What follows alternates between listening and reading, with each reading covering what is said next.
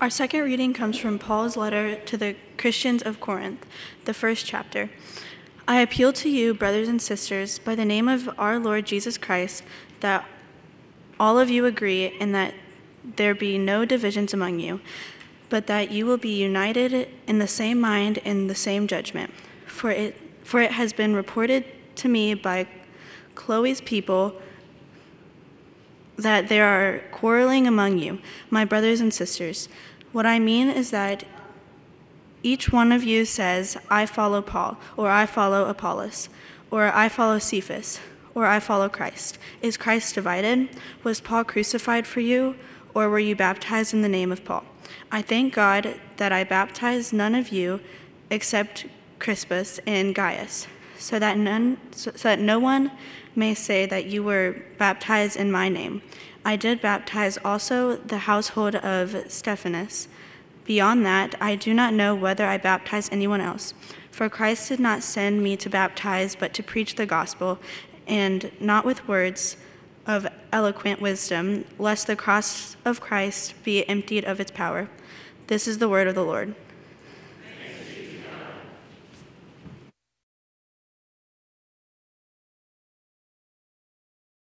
Grace and peace be unto you from God our Father and our Lord and Savior Jesus Christ. Amen. That as I prepared my message this week, I took a little bit of a walk down memory lane. That it's been 3 years since the last time I preached on this passage of Scripture.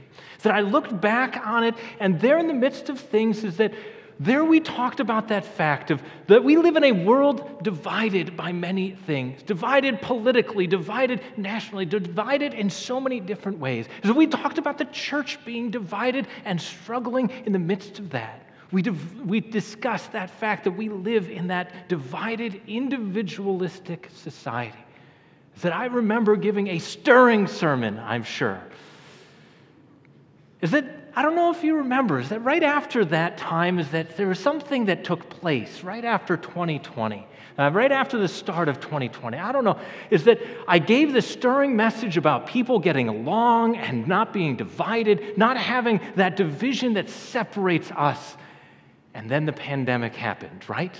And we all got along, right? Is that I remember when we all got started and that token phrase was thrown out, we're all in this together. Yeah, that happened for about a day. And then all of the differences of opinion, all of the separations, all of indeed the schisms and the feelings and all of the thoughts came out. Is that we have come in so many ways already 3 years from all of that. But do we live in a world that is fundamentally different? That we find ourselves just as much divided and separated on so many things as a nation, as a people, as a culture and society. That we find ourselves still living in days where the church continues to be often more attacking one another or itself than living as that united brothers and sisters in Christ. That we still live in a world that continues to remind us day after day after day that you are the judge, the measure, that you are the one that says what is right, what is wrong, what is true, what is false. You get to be the one. And so Paul steps into all of this. And all of our divisions, all of our struggle, all of our quarreling and strife. And he speaks to us these words that I appeal to you, my brothers and sisters, in the name of our Lord Jesus Christ, that you would agree and that there would be no divisions among you, but that you may in all things be united together in the same mind, in the same judgment, be those people connected with one another. So how are we doing with that?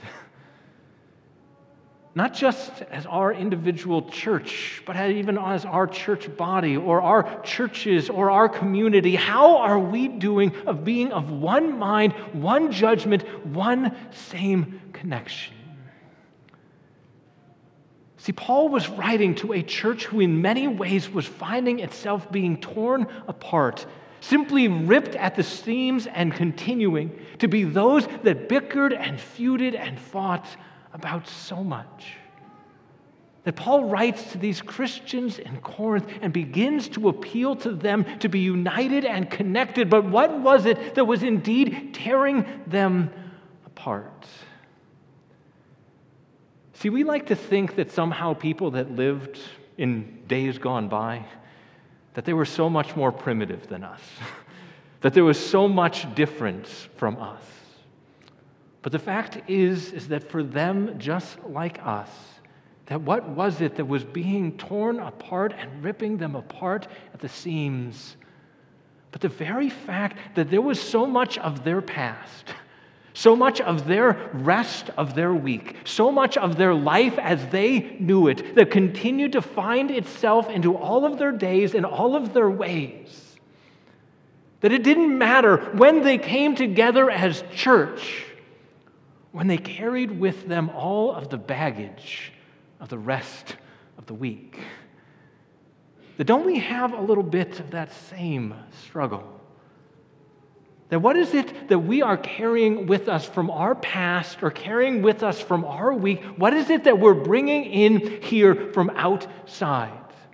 And where is it in our lives that we find ourselves sometimes hoping and wishing and thinking that things should be different, that if we are connecting with Christ within our worship?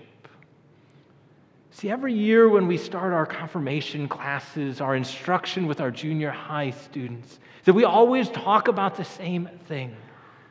That if this class, 1 hour a week, is meant to be the place that you get everything that you know about Christ, and then all of the rest of the hours of the week, Christ is not mentioned, who do you think's going to win that battle? Is that in the midst of our own lives? Is that who's winning that very war in our lives? Christ or culture? Is that where do we find ourselves in so many ways carrying all of the baggage, all of the struggles, all of the issues of things out there into our relationship with Him in here? That where are we still finding ourselves divided, still finding ourselves torn apart? Paul, 39 times in this letter, appeals to these people, calling them brothers and sisters. 39 times does Paul have to try to appeal to them of we are one family, one people, those that are joined together. But what do we see? What do we see too often at work in them, but also too often at work within us? That we begin to see, as Paul lays it out, that one group among them says, I follow Paul. Another says, I follow Apollos. Is that I follow Cephas, and some among them were saying, I follow Christ. Well, that's good, but who are they? See, Paul is not only the author to them now, but Paul was the very one who founded this church, the one who came in preaching and teaching, converting them to this very faith and trust, the one who joined and connected them together, the founding pastor. He was the one with that big picture up on the wall that everyone reverently tells stories of, remember the good old days when. But then there was this other one, this new pastor, Apollos. See, Apollos fit these Corinthian Christians. Is that they carried with them all of their baggage of their past lives and their present lives. Is that some of them were those who brought in with them all of that idea of Stoicism and that philosophy into their faith. That there were others that brought into their faith Epicureanism and everything that came. That some lived that very straightforward, do the right thing kind of life. There were others that say the whole point of life is just enjoy yourself while you can. But there were many in this church, because not only was it likely a wealthy church, but it was a well-educated church. They loved when their preachers had all the academic accomplishments to say it. They loved when their preacher was an eloquent speaker, wise and able to turn that phrase and to make them feel that amazing thing. That there were some that said, yeah, Paul's nice, but we'd much rather hear Apollos preach on any day of the week. Is that new guy, that new person that is taking us places different. But there were others that said, Paul, who's he? Apollos, he's nice. But for us, it's Cephas. That you might know him better as Peter. So why didn't they just call him Peter? Is that Cephas was his Aramaic name, back to his Jewish roots. That these were those good old good old Christians that liked it the way that things used to be. You know, back when we spoke the old language, back when we worshiped the way that we did in so many ways. Is that what do we see? Is that we see each and every section beginning to pick their own way. There were those that were sentimental and loved those memories with Paul. There were those that simply said that this is that measure of what church is that new preacher doing that new and great thing. And to others, it was that good old days. Is that some of that, old-time rock and roll, if you will. But then there were some others that said that they were above all of that. They didn't care about Paul or Apollos or Cephas, that we follow Christ.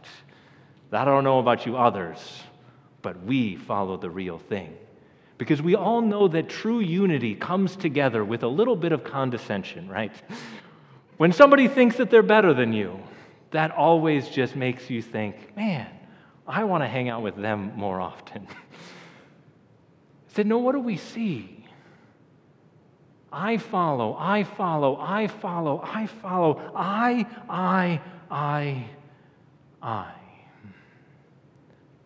think we've determined the problem.